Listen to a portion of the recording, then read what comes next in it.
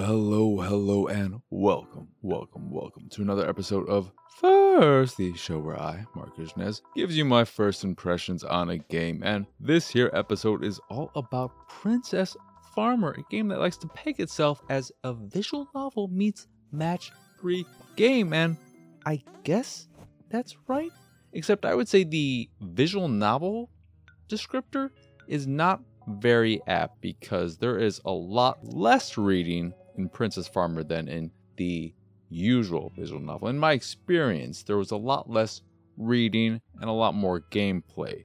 And to call it a visual novel would just be saying that there's story there, I guess. I feel like that's why they're saying it's a visual novel meets match 3 game, because there's story in addition to match 3. Because typically, match 3 games are just the game, Bejeweled, Gems of War. Of course I'm going to bring up Gems of War. But I was excited about this game because of the match 3 element.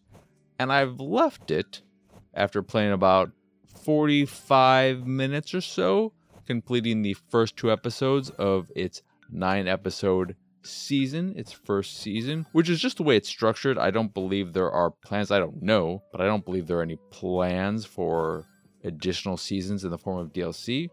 But the first season, quote-unquote season, is broken up into 9 episodes, I believe. And I left it way more interested in the story than the game itself, which I was not expecting as someone who loves match 3 games and doesn't really like visual novels. But again, it's not super visual novel-y. And you have a lot more choices in terms of dialogue options, and you aren't bombarded with a lot of text and story. So it's a lot lighter in that sense, which is good for me. But the gameplay, before I get to the story, is okay. The way it works is that you are this bunny girl, and the matching happens in the form of harvesting vegetables. I believe they're only vegetables, but there could be fruit in there as well. There might be fruit, I don't know. But you harvest them by pulling them out of the ground and then shoving them back in. You can hold up to 5 at a time, and you want to make matches of 3 of them, either horizontally, vertically, or diagonally. And there are also some modifiers and stuff that come into play, obstacles like rocks that you can smash into other rocks to get them out of the way.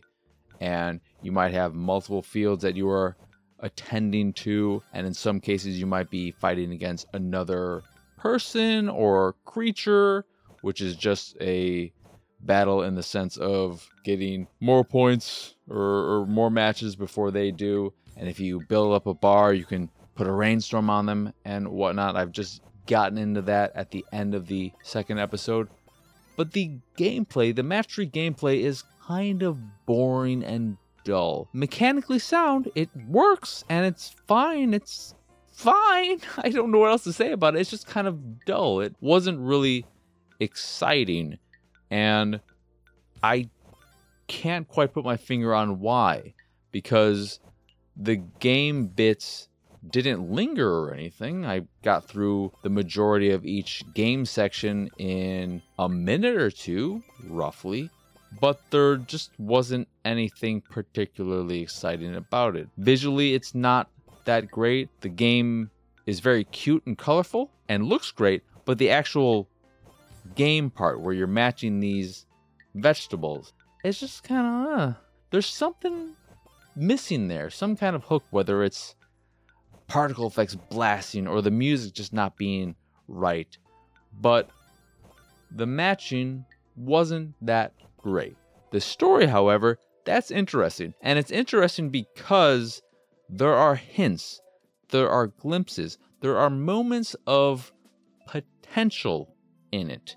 In its base story of you being this regular bunny girl who this other whatever bunny woman came into your dream and said, hey, you're going to be a princess and you're going to come and help save whatever.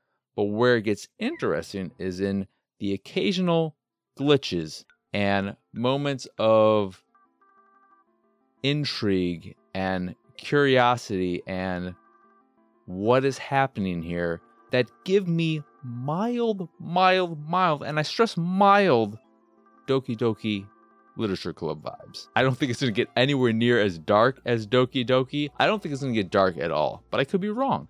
But it does have these little moments that make me think it might break the fourth wall or just get more interesting than having a straightforward story. And that is what will keep me playing if I do decide to continue playing. Because after 45 minutes and quite a bit of match 3 gameplay, I wasn't that into the gameplay. And it was a story that kept me wanting to push forward. And maybe the problem with the gameplay is that it's just too easy and there isn't enough going on. There weren't a lot of power-ups or anything that come into play. It's just matching vegetables. And that was it. You could create chain reactions, which are kind of okay to look at. But when those are happening, it's impossible to start making matches because you don't know what's going on. And given the way the matching works by pulling up these various columns, which could range between anything from a narrow space of 3 columns or 5, 6, 7 columns. And I think what makes it not enjoyable for me is that it is so easy because of the way it works by pulling up columns and pulling out the vegetables and then putting them back in the ground.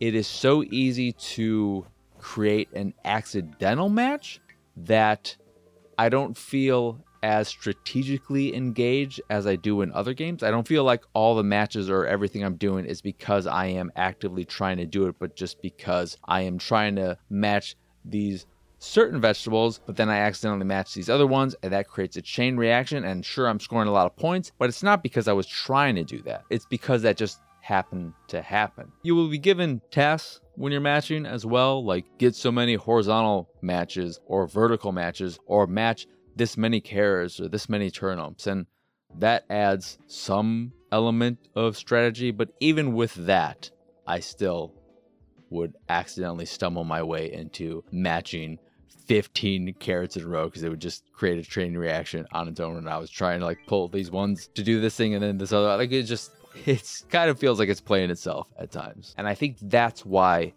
the gameplay isn't fun for me, because it's easy and it too often ends up working out on its own. So I just kind of feel like, why am I even here? I'm trying to do this match, but then this other crap happened. And sure, I just whooped this thing's ass. I beat this stupid purple bunny, but not because I did it, but just because whatever, it just happened that way. So I think that's my problem with the gameplay. But the story could be interesting, and it could go places. I don't know if it will go places, and even if I did, I wouldn't tell you. I mean, I would tell you that it goes places, but I wouldn't tell you where it's going, because that would take away from what is 100% the more interesting part of the game. So with all that said, I don't know if I would recommend it. It's $15, so it's not super expensive or anything. I would say if what you've seen, if you're watching the video, I do implore you to watch the video. This is definitely an episode where you should be watching the video to get an idea of the gameplay and the story and everything. If what you've seen intrigues you, interests you, check out the game. Because again, the match 3 stuff is mechanically sound, it's just kind of structured in a weird way, and I don't feel like I'm actually doing the bulk of the work. But the story, there's something there. There's something there. And you got a little cat on your windowsill that at the beginning of each episode you can pick up, and a heart little thing comes up, and you're like, oh, I love this kitty, because, you know, kitties are great. But yeah, that is Princess Farmer. An interesting game that I am going to play some more of to see if the story continues to get a little funky. And if it gets a little funky, then I'm gonna funk it up. Anywho, that will do it for this episode of First. Once again, I am Marcus Nez. Y'all can find me on Twitter and pretty much everywhere at PX Sausage. If you'd like to see me streaming games or art or whatever, you could do so over at twitch.tv/PX PX Sausage. If you aren't already checking out the videos I make, like the one for this here episode, you can do that over at youtube.com/pixelated sausage. Like, subscribe, hit that bell, and all that jazz. Again, youtube.com/pixelated sausage. Speaking of pixelated sausage, you put a little dot and a com after that. What do you got? You got my website, pixelatedsausage.com. And if you go there, you'll get more stuff like this, as well as the art I'm making. If you see something you like, you can purchase a print of the piece you fancy. And if you fancy the site in general and anything that we do, please go over to patreon.com/pxs and support us that way. As always, thank you for watching or listening. I hope you enjoyed this here episode, and I hope you have a wonderful, wonderful rest of your day. Bye!